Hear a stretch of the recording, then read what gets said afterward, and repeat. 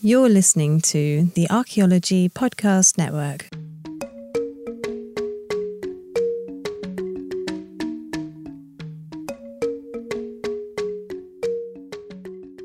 Welcome to episode 122 of A Life in Ruins podcast, where we investigate the careers of those living a life in ruins. I am your host, Connor Johnnon, and we might be joined by our co-host, David Ian Howe. He thinks Starlink is the greatest thing on planet Earth, and every time we try to record with him, it never happens. So maybe he'll be here. Carlton is off doing adult stuff, so we're hoping to catch him back one of these days once he's settled in and got all his stuff together from moving across the country. I do want to mention before we start our interview, thank you so much for bearing with us and allowing us to take a month off of not creating new content. We all needed a break. I needed to go to Hawaii and do nothing for like 10 days. David needed to do like stupid Paleo-Indian archaeology where they're finding like cool points and blah, blah, blah, blah, blah. And Carlton just needed a break from a lot of things. So thank you so much. We will be back. We're going to be producing new content every week. But thank you for giving us the month off. For this week's episode, we are joined by Beth Potter, a PhD candidate at the University of Kansas. Beth, how are you doing today? I'm pretty good. Yeah. Well, thank you for coming on. We met through, and I know David met you through the LaPrelle Field School or the LaPrelle site up in Wyoming. We'll get more into this later. The first time I met you, I think you were in like your full I'm getting DNA costume, which is pretty Suited awesome. up. All garbed up. Yeah. Yep. So yeah, no, it's great to have you on. We're super interested to hear about your research, and I guess David is here. So we like to start off these interviews by just asking kind of where your first interaction with science, archaeology, anthropology was when you were growing up. I was an archaeology nerd pretty young, actually. I got super into Egypt, and then when I was in like middle school, I had a subscription to Archaeology magazine because I was a nerd. For my 13th birthday, the like Archaeology Institute of America conference was in Boston, and I lived in Maine, and that's what I asked for my birthday, was to go to an academic conference because I saw it advertised in a magazine. That's awesome. So, yeah. Yeah. It started with Egypt, and then I didn't go to college for it, or I didn't apply to college thinking I was going to do archaeology, though. I applied as a like pure math major, and then I was like, I'm going to take Introduction to Archaeology because like I used to like that.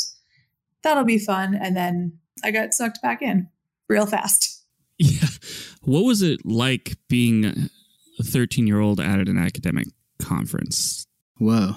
Honestly, it was a lot more fun than conferences now because like there were no expectations. There was no pressure. I was just there because I was like, these are things that I'm interested in. And I didn't know like what I was listening to in the sense of like what academic presentations were. I didn't really know what to expect in that sense. I was just like, people are going to be talking about these cool things that I already know I'm interested in. And they did. And they were cool. And some of them sucked. And I learned very quickly that some of the ones that have really cool titles are super boring. Yeah, I could just do what I wanted and there was no expectations, which is kind of nicer than now.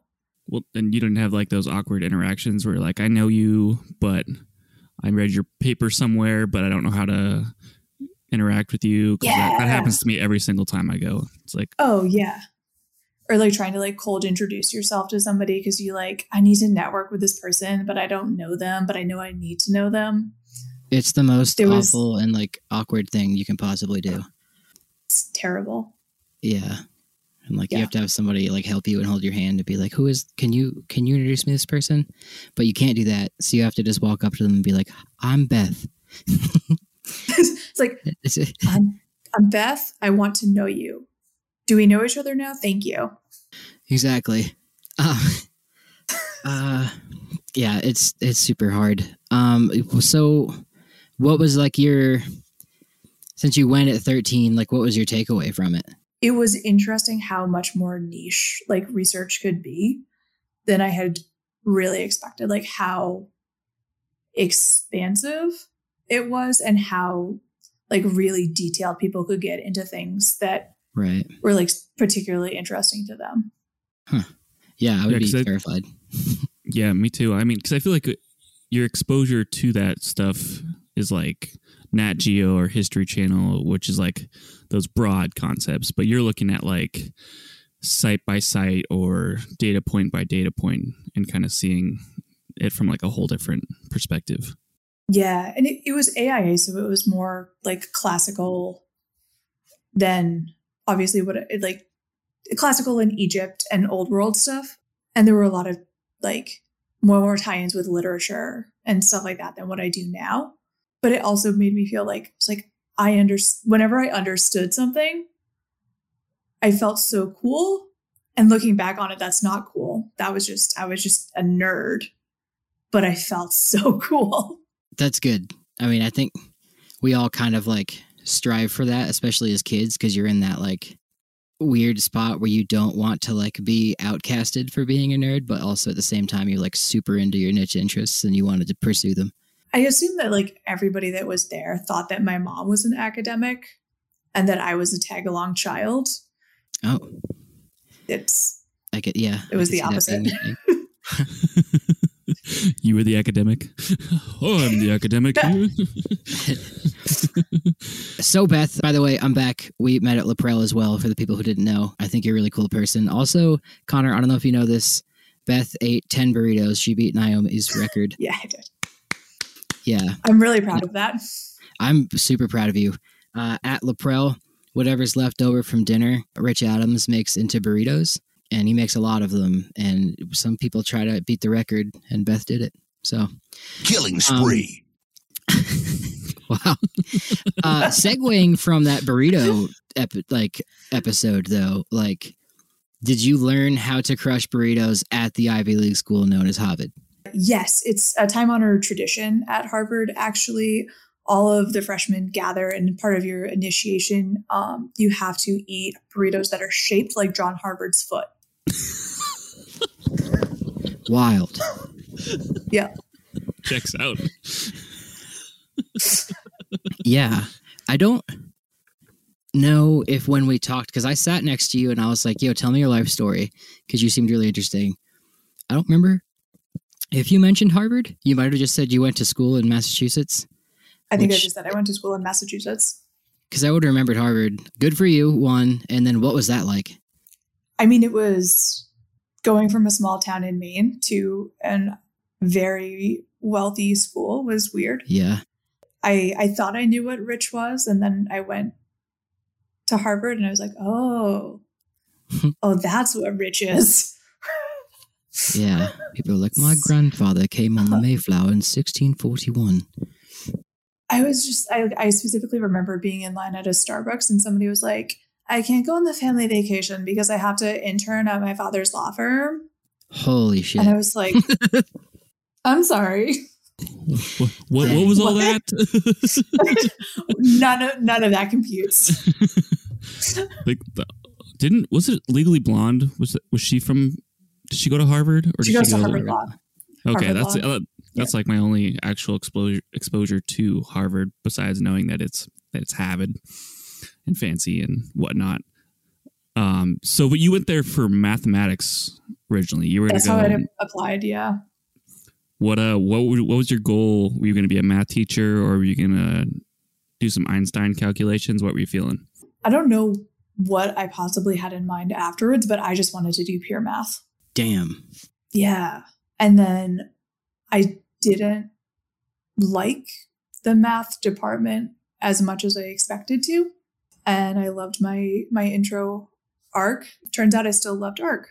So good. I started as a combined social, anthro, and arc.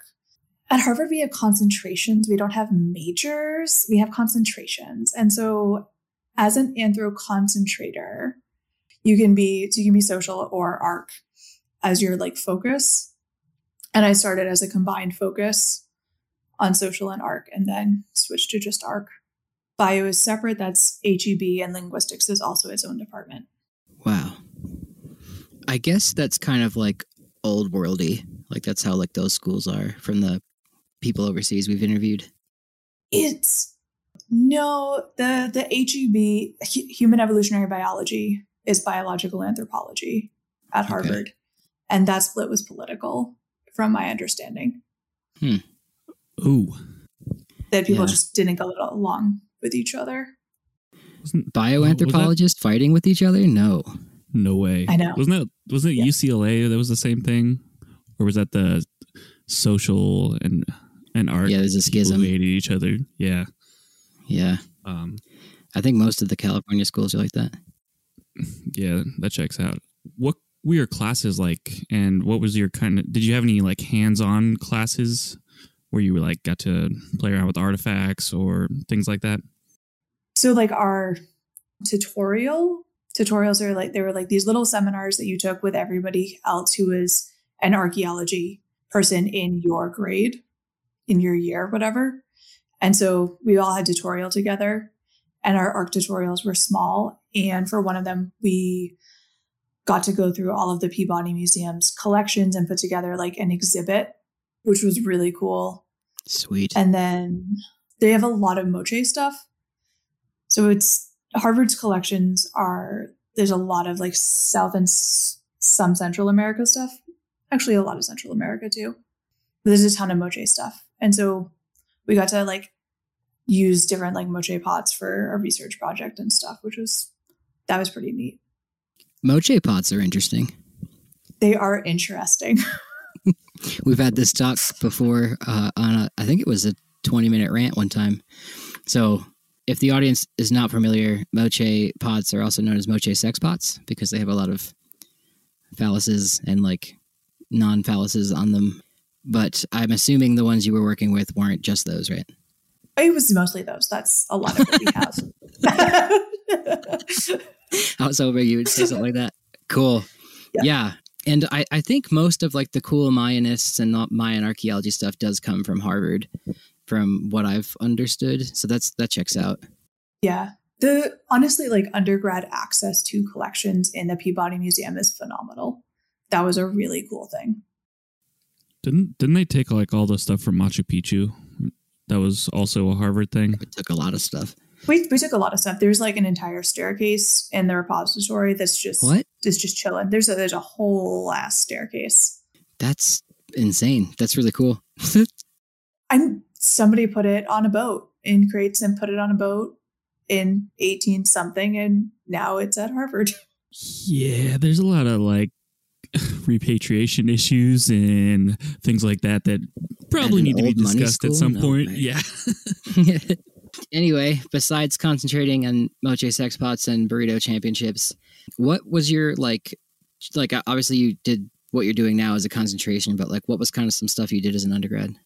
I mean, so my field school was in the Northeast, and it was we were looking for Paleo-Indian sites, which nobody at Harvard does.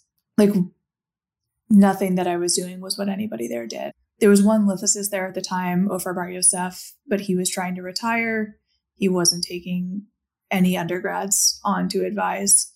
So like when I was trying to do like my senior thesis, there was like nobody who knew what I was doing. Like old American rocks. So there was one person who worked in North America, Matt Liebman, who was phenomenal. He was like, I don't know what you're doing, but like, I know how to write.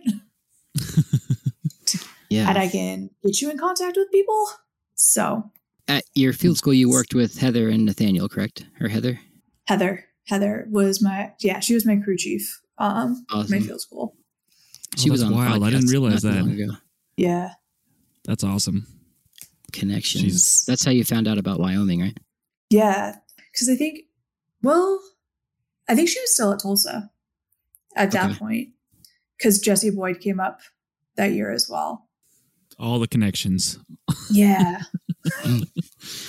Yeah, I work with Jesse every day, most days. Nice. Oh, yeah, right. Because they met each other here, probably. Anyway, so after that, you went to graduate school, and that was in Canada. And I think we're at a good spot where we can to pick that up next segment so people can hear about that transition. Life in Ruins Podcast 122. We'll be right back. Welcome back to episode 122 of Life in Ruins podcast. I am live from my school bus that I live in because my life is weird in the middle of Wyoming. We are here with Beth Potter, and she is going to tell us about why she made the critical life choice that we all somehow make of going to grad school that we regret immediately, but also don't regret, and why in Canada. That was a lot of question. Yeah. Why did I go to grad school? I missed research. I liked doing research. The little taste of it I got as an undergrad, and then I missed it. I was teaching high school straight out of college, and I loved it, but I was really ready to leave that school, and I missed research, and it just felt like the right timing. So. Okay. How long of a break did you have? It was just 2 years.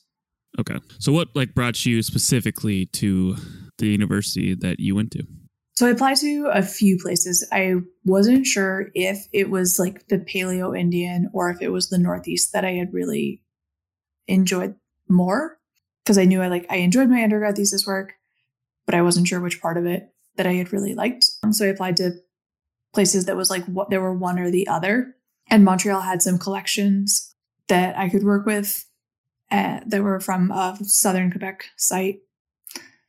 And I was able to get in-province tuition, which was a major factor as well. In-province. That is a term I haven't heard before, but it makes sense because we have in-state. When I was writing, it was $500 a semester. Yeah. Wyoming. And it came with cheap. No, and it comes with an automatic, the visa comes with a work permit automatically for up to 20 hours a week. So I was fully able to just work part-time and sustain myself. That's awesome. I made all the wrong decisions in life. Yeah. It was a really great deal.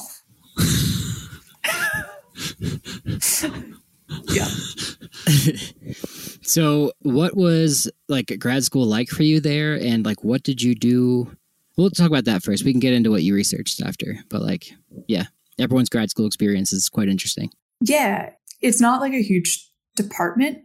It wasn't a thing where there were classes that were offered every semester that every grad student had to take or anything like that. And so, but it was very focused on hunter-gatherers and landscape use and niche exploitation was a lot of what my coursework focused on, which I didn't really know going into it what that all meant, what the coursework available necessarily meant to a degree, but it ended up working out really well for me. It was definitely weird not being a native speaker and trying to be part of a grad program, because it's also university culture is very different in French Canada. People are more likely to go places that are closer to home and live at home. So it wasn't the department is all encompassing in the way it really can be in the US. Like you said, you're going into the heart of French Canada. Did you have to learn French to kind of get by and meet people and whatnot? Yeah, my classes were in French. My advisor was bilingual. I worked with Adrian Burke, and he speaks English, which was nice. And I ended up writing my thesis in English because I knew that I wanted to apply to PhD programs in the US. And so the university just offered me an exemption for that. Cool. But yeah, the courses in French was that was exhausting. It was really exhausting to be trying to function at that academic level in a second language. Was he a tall dude with black hair and glasses? Yep. Tall dude, Okay. black hair. I met him in Rome. Probably glasses. Yeah. Okay. Sounds we were right. at a conference, and I remember he spoke French with everybody, but he was one of the only people that spoke English, and I was like, oh, thank God. Yeah. Good talk to him. Yeah. Cool. Yeah. Good. No, he's wicked nice. I can't imagine taking advanced degrees in other languages. It was hard enough in English, in my home language, reading. So you read Bordeaux in Bordeaux Actual language. It's convenient because so much lithic stuff comes out of France. So it has continued to work out in my favor. somehow. Nice. But does it make any more sense, like in its natural French, or is it still kind of hurts your brain? No, it still hurts. Okay. I think it hurts more because French is so like indirect compared to English. Yeah, and like of the Romance languages, French is like the hardest for me to like pick out anything. Like I can understand Spanish and like some Italian, but then French, I'm like, I have no idea. So like props to you for going into that. Everything sounds the same. Everything. Like all of the words just sound the same. It's a pile of vowels. That's the name of the episode. A pile of vowels. Oh, right. Write that down. So, as part of your thesis, you wrote on lithic raw material usage in the archaic Northeast. What did you find out about lithic raw material usage in the archaic Northeast as part of your research? It's such a generic title. Yeah. So I was really just trying to identify like an area of archaic occupation at this one site and then see if there was anything to be discovered from the debitage, basically. And I did end up identifying some like activity areas, that there was a very clear area where people were like finishing tools, because all the debitage there was just like pressure flakes and stuff. And then otherwise, it's pretty much what you'd expect. A lot more like big chunky stuff out of the local materials and bunches of teeny pressure flakes and stuff from farther away, which is not surprising, but now it's written down. I'm going to interject really quick because I don't think we've ever defined debitage, to be honest listening. So like when you're making stone tools, like you pop the flakes off and then there's like tiny little flakes that come off in later stage reduction, but also just break in half. And like that would be called debitage, which is French for, is it trash? So when you say debitage in French for like lithics, actually, if you're talking about debitage, it's the process of flaking. Really? So that's annoying and confusing. Yeah. Okay. Well, for the Americans listening, debitage is the stuff you find at an archaeological site that's on the ground, small flakes. Yes. Well, and it can be things that turn into tools beforehand. So like a flake that you knock off is technically debitage, but once you start creating into a tool or thing like that, it becomes something different. Yeah, we can get into the weeds on that too. Like a core is technically debitage. This is jumping ahead, but there is absolutely a video of Erica Blecka defining debitage in a Valley Girl accent as like a small potato chip like thing that you can use to cut material. So good. So good. We have to talk about her and Brian, because they're fantastic people. Absolutely fantastic people. The debitage was about what you expect, how you expect people to be using different materials. I was able to define some activity areas, which was kind of neat. Good. I didn't think I was going to be able to. It's nice to know when that stuff works and you can get like good results. Speaking of results, what was your thesis on? Did you enjoy the thesis? And like, did you get what you wanted out of grad school? Yeah, I did enjoy it. I wasn't sure if I was going to enjoy it, which is why I applied only for terminal master's programs, because I didn't want to be dived in and end up deciding I actually hated research and that I was just like being nostalgic for it or something. But I really enjoyed my project. It took me until kind of the end of it to decide that I did really enjoy it and I did want to keep doing it. So I ended up, that was past obviously application cycles to go straight into a PhD from there. So I ended up taking another year off between my master's and PhD. Smart. Good for you. So, I mean, obviously going from French Canada to Kansas is like the next natural transition. I mean, it's basically the same culture. So same location, you know, same language. You can't understand it. There's lots of vowels. Yeah. I don't think that is.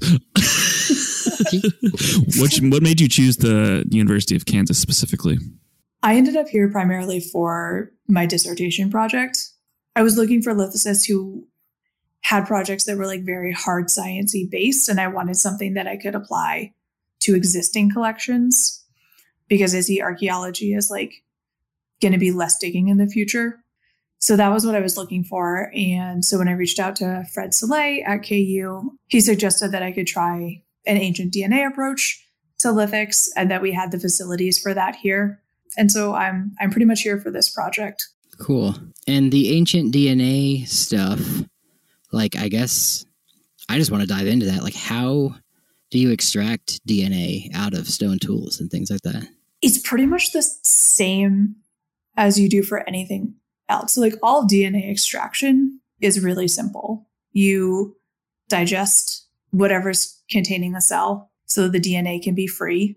And then you try to wash away everything that isn't DNA. Oh. So that then you can just like drop the DNA into a nice stable buffer where it won't degrade. That's a really clean explanation. Yeah, that's cool. Never really like thought of it like that. Okay. Yeah. So the variations on it are depending on like what material you're trying to get DNA from, whether you're trying to get endogenous DNA. So something that DNA from the thing itself, like a bone or a tooth, or if you're trying to get non-endogenous DNA, which is just generally environmental DNA.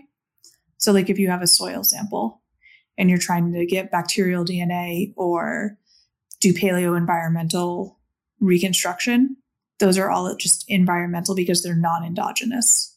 And so those give you a different extraction protocol just based on the material that you're using.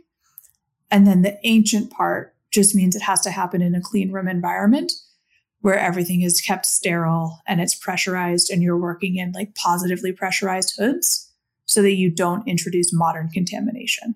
Sick. So like hard science. Yeah. Yeah, I think I mentioned at the beginning, like when we first met, yeah, you were in full like CDC, like it was coronavirus stage 1, like we had just found it, you know, like head to toe doing the extraction. You have to do that in the field and in the lab as part of that to keep it kind of sterile, essentially, right? Yeah, the problem with modern contamination is that it's really high quantity in comparison to ancient stuff. So DNA degrades over time. And so when you're working with ancient samples, it's just super low quantity. And anything modern can overwhelm what you're looking for. So that's why, like, even in my field collections, I'm garbed up in bleaching. For the Americans listening and me, what is endogenous? Endogenous means it's like inherent to the thing itself. So an endogenous DNA sample would be you're trying to get dog DNA from a dog mandible that you found at the site. Thank you for the explanation and using dogs. Okay, sweet. So do you use collections, I guess, field collected specimens and stuff that's been collected in the past as part of your research? Yeah. So for my dissertation, I have I'm working with 3 sites, and 2 of those are just like curated, previously excavated collections, and then the Pearl, which I field collected. And that's because that's one of the things that I want to explore a little bit is how much of a difference does it make if we're able to collect things in the field? Because while there has been work getting ancient DNA from lithics, it's all been on existing, previously collected specimens. Okay. And I guess we can end here. You cannot pick them up freshly dug and then lick them. You cannot. And it's so sad. The reason I say that is I had known Beth for about 10 minutes and she took out a bunch of artifacts and said, lick this biface. I was like, okay. Because she had taken them last year so that, you know, they were in that like a sterile environment and she could extract the DNA, but she brought them back this year and then now everyone could get their licks in, I guess. Yeah, I don't know how licking specifically became the thing. That was probably me. I would wager so, because like also we would pull flakes out while we were digging and you would lick them immediately. Because I could. It was so exciting to be able to. I get it, man. I get it. It's, and I think I mentioned on like one of the past podcasts, like it's a weird thing to explain to other people that you're licking things that were like buried for thousands of years, but it is oddly satisfying when something sticks to your tongue and it's bone and you're like, Yes. okay, it's weird. I think it's specifically because I was telling Crabe not to lick things in 2019, because he would, whenever something came up, I think Crabe might have been threatening to lick things. Sounds about right. That sounds like him. Seems possible. Yeah.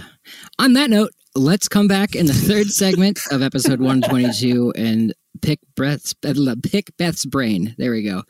Okay, we'll be right back. Welcome back to episode 122 of A Life in Ruins podcast. And we are going to start this segment off by continuing the last segment where we were talking about things and stuff, I think. Oh, yeah. We were talking about DNA, and we wanted to... So you're in the throes of your dissertation, you're working on stuff, etc. What kind of results have they found using these sort of methods, and what have they found on stone tools, either in your case or in other cases in the published literature? Yeah, so what I'm doing is really closely based on some existing methodologies, but they're old. So this was actually something that people started trying in the 90s and early 2000s. Extracting DNA from stone tools is just another environmental DNA extraction.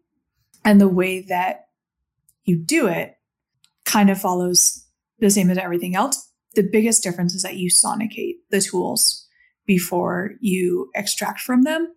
And that's based on some protein analysis work that was done in, I want to say, the late 80s, where they sonicated stone tools. They stuck them in a sonication bath and then did protein analysis based on what was shaken out of the tools. So sonication, meaning pull stuff off of it? Sonication, like sonic, like sound pulses, like ultrasonic waves. Whoa. Okay, cool. And Continue. so when it goes through a bath, it makes all these tiny little bubbles. And so looking at, for the DNA stuff, actually, one of the papers is looked at, they use these little fluorescent beads and they got them trapped in microcracks in the surfaces of lithics. And so they lit up, right? They fluoresced. And so you could see these different size beads being trapped in microcracks, and then sonicated them to see if it got them out. And it does. The teeny little bubbles go into the cracks and knock out the little fluorescent beads. And it works the same way with proteins or DNA. Sweet. And so then you can just extract from the liquid. So Orange Shanks was a biologist who did some work on that. And he went to Wyoming, I think as a visiting scholar or something like that. I'm not in the early 2000s. And so he collaborated with some folks out there, Marcel Kornfeld, and I'm not sure who else. And they did some experimental work with tools that have been used to butcher animals. And then they washed them and then tried to extract from them to see if they were able to identify what they've been used on. It's some really neat stuff. Were they successful in their endeavors? Yeah. Their work was successful. I think they had some mystery ones where they butchered animals and didn't tell the people what they had used them on, and then extracted it to see if they did it as a blind study, and it worked. They then tried to use it on tools from Bugas Holding. I'm not sure if I'm saying that right. It's one of those ones that I've only ever read. I think that's right. Yeah. Yeah. And I think that one, they did get a species identification. I think they only got a few. And I know one of them was feline. And they did mention the possibility of probable contamination from somebody that had a cat at home on the crew. There weren't Smilodons, or not at that time? I don't think so. No. No. Or domestic short hair cats running around the plains at that point. Yeah. Yeah. But that's sort of where it comes back to my super sterile collection procedures, is to try see if we can avoid anything like that. Cool. And what else have they found? They found in other publications, they found DNA from obviously probably elk, deer, bison extinct, etc. So that's pretty much actually the limit. What I just went over is basically the limit of what's been done with DNA from lithics. In 2017, there was an undergrad at Montana who used the protocol and identified something Lynx bobcat cougar family on some stone tools from the Bridge River site. But that's the most recent thing that's been done, and that's pretty much it.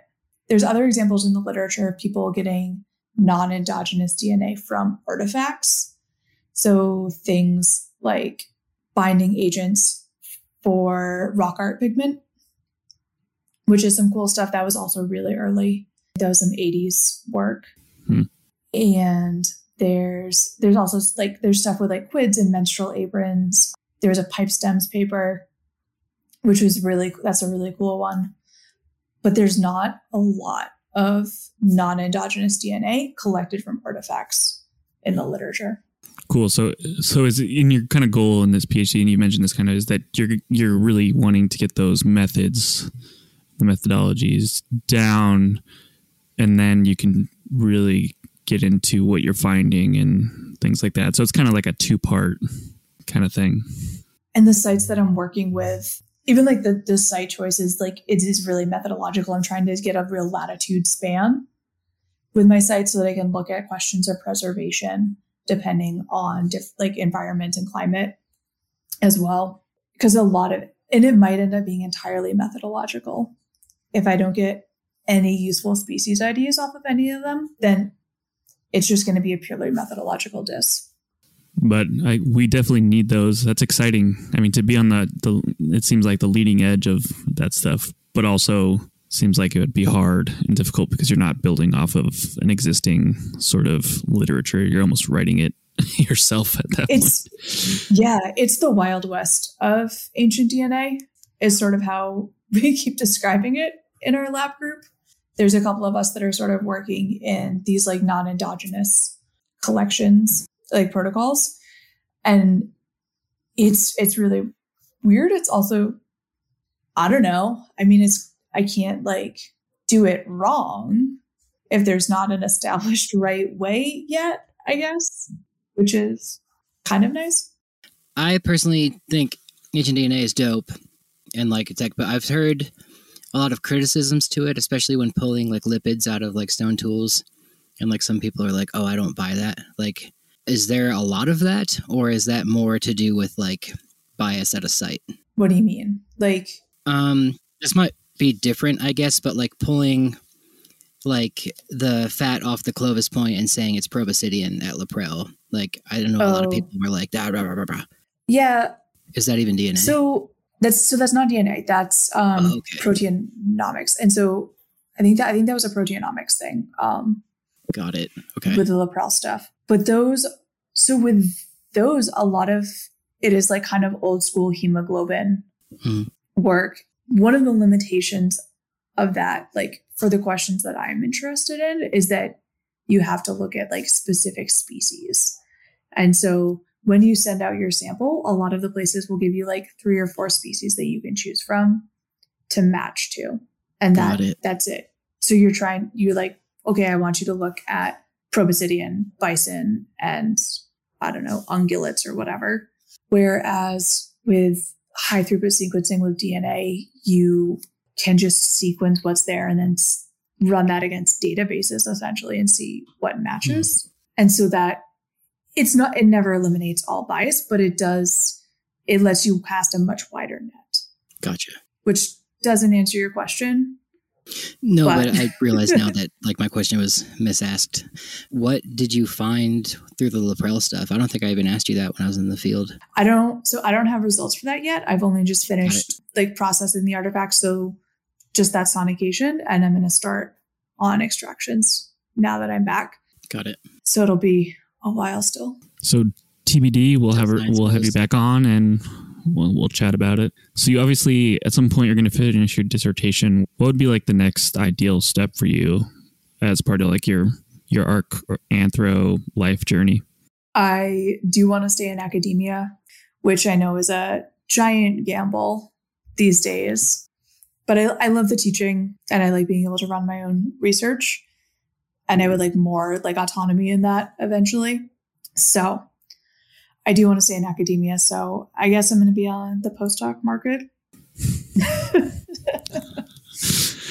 Hey, it works. Obviously it's a brutal market, but if it's what you're wanting to do in life, like I think a lot of what we see with like people struggling in it is because maybe they're not fully committed to it or don't have a good idea of going in what they're going up against, I think is like the big things we see with academia.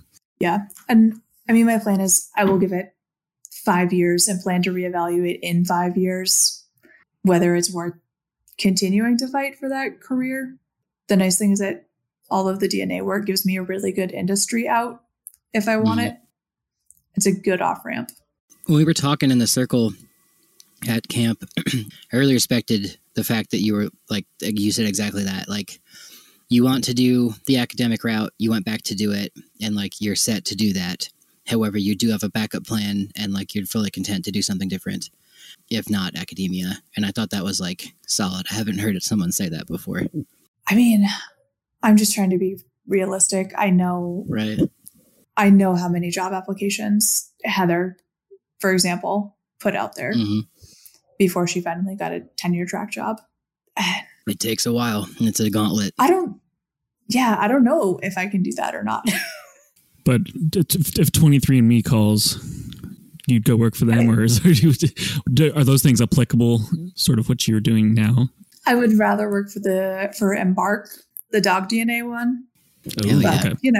I guess another thing I'd like to say, and I'll let you continue after this, but like even like not having the data, like the analysis stuff done, like what you're doing, it's pretty like a great example of how much work and like planning and how much like logistics of scientific collection you have to do in archaeology. And a lot of people think it's just digging holes, but like you're doing the hard like science of it, and it takes a lot of prep work and a lot of like you want to make sure it's done right.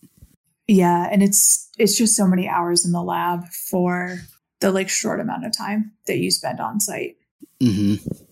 Yeah, like what, like a month max in the summer at a site, like it. Yeah.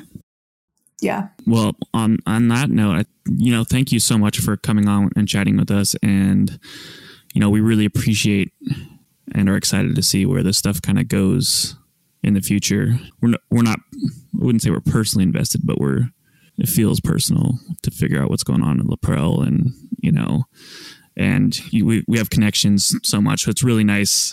It's been really nice chatting with you, and we're excited to see where it goes in the future. Yeah. Do you have anything you want to tell the general public and the world about archaeology before you go? I don't know. Send your small children to archaeology conferences. There you go. Okay, there we go. So before we end the show, what are a couple sources that you would recommend for people interested in lithics or ancient DNA? So for lithics, I think George Odell's lithic analysis is a really accessible intro.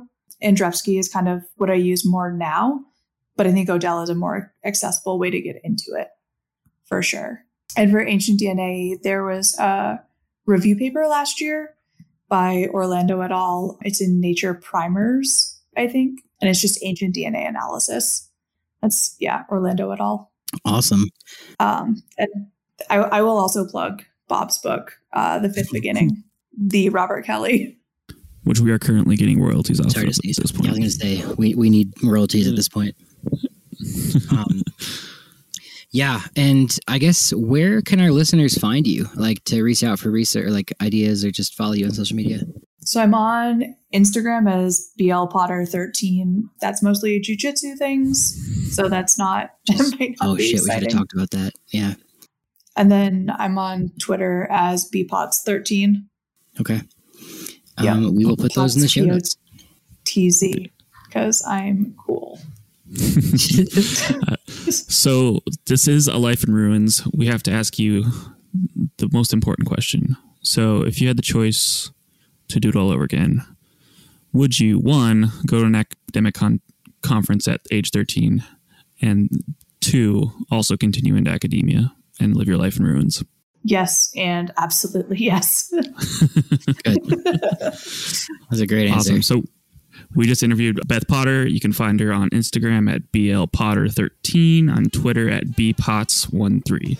And it's your favorite time, audience. Please be sure to rate and review the podcast and provide us with feedback on whichever podcasting platform you're using to listen to our show. If you provide us feedback, we do better, and we can get better episodes and better content out. So just go on there and click the little button, give us a star, half star, 5 stars, whatever you want to do. I'll wrap this up, but thank you.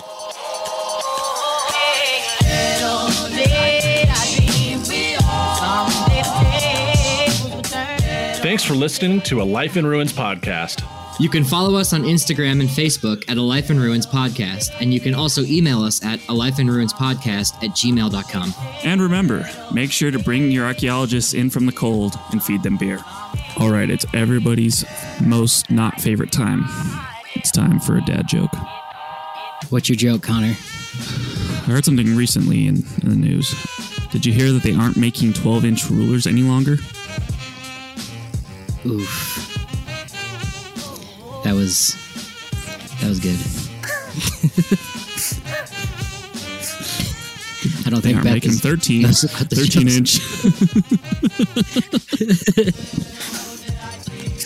Of all the jokes you've done in a while, that one was pretty. It was deadpan good. Wow. Yeah. Awesome. Well, I need to shower. And with that, we are out.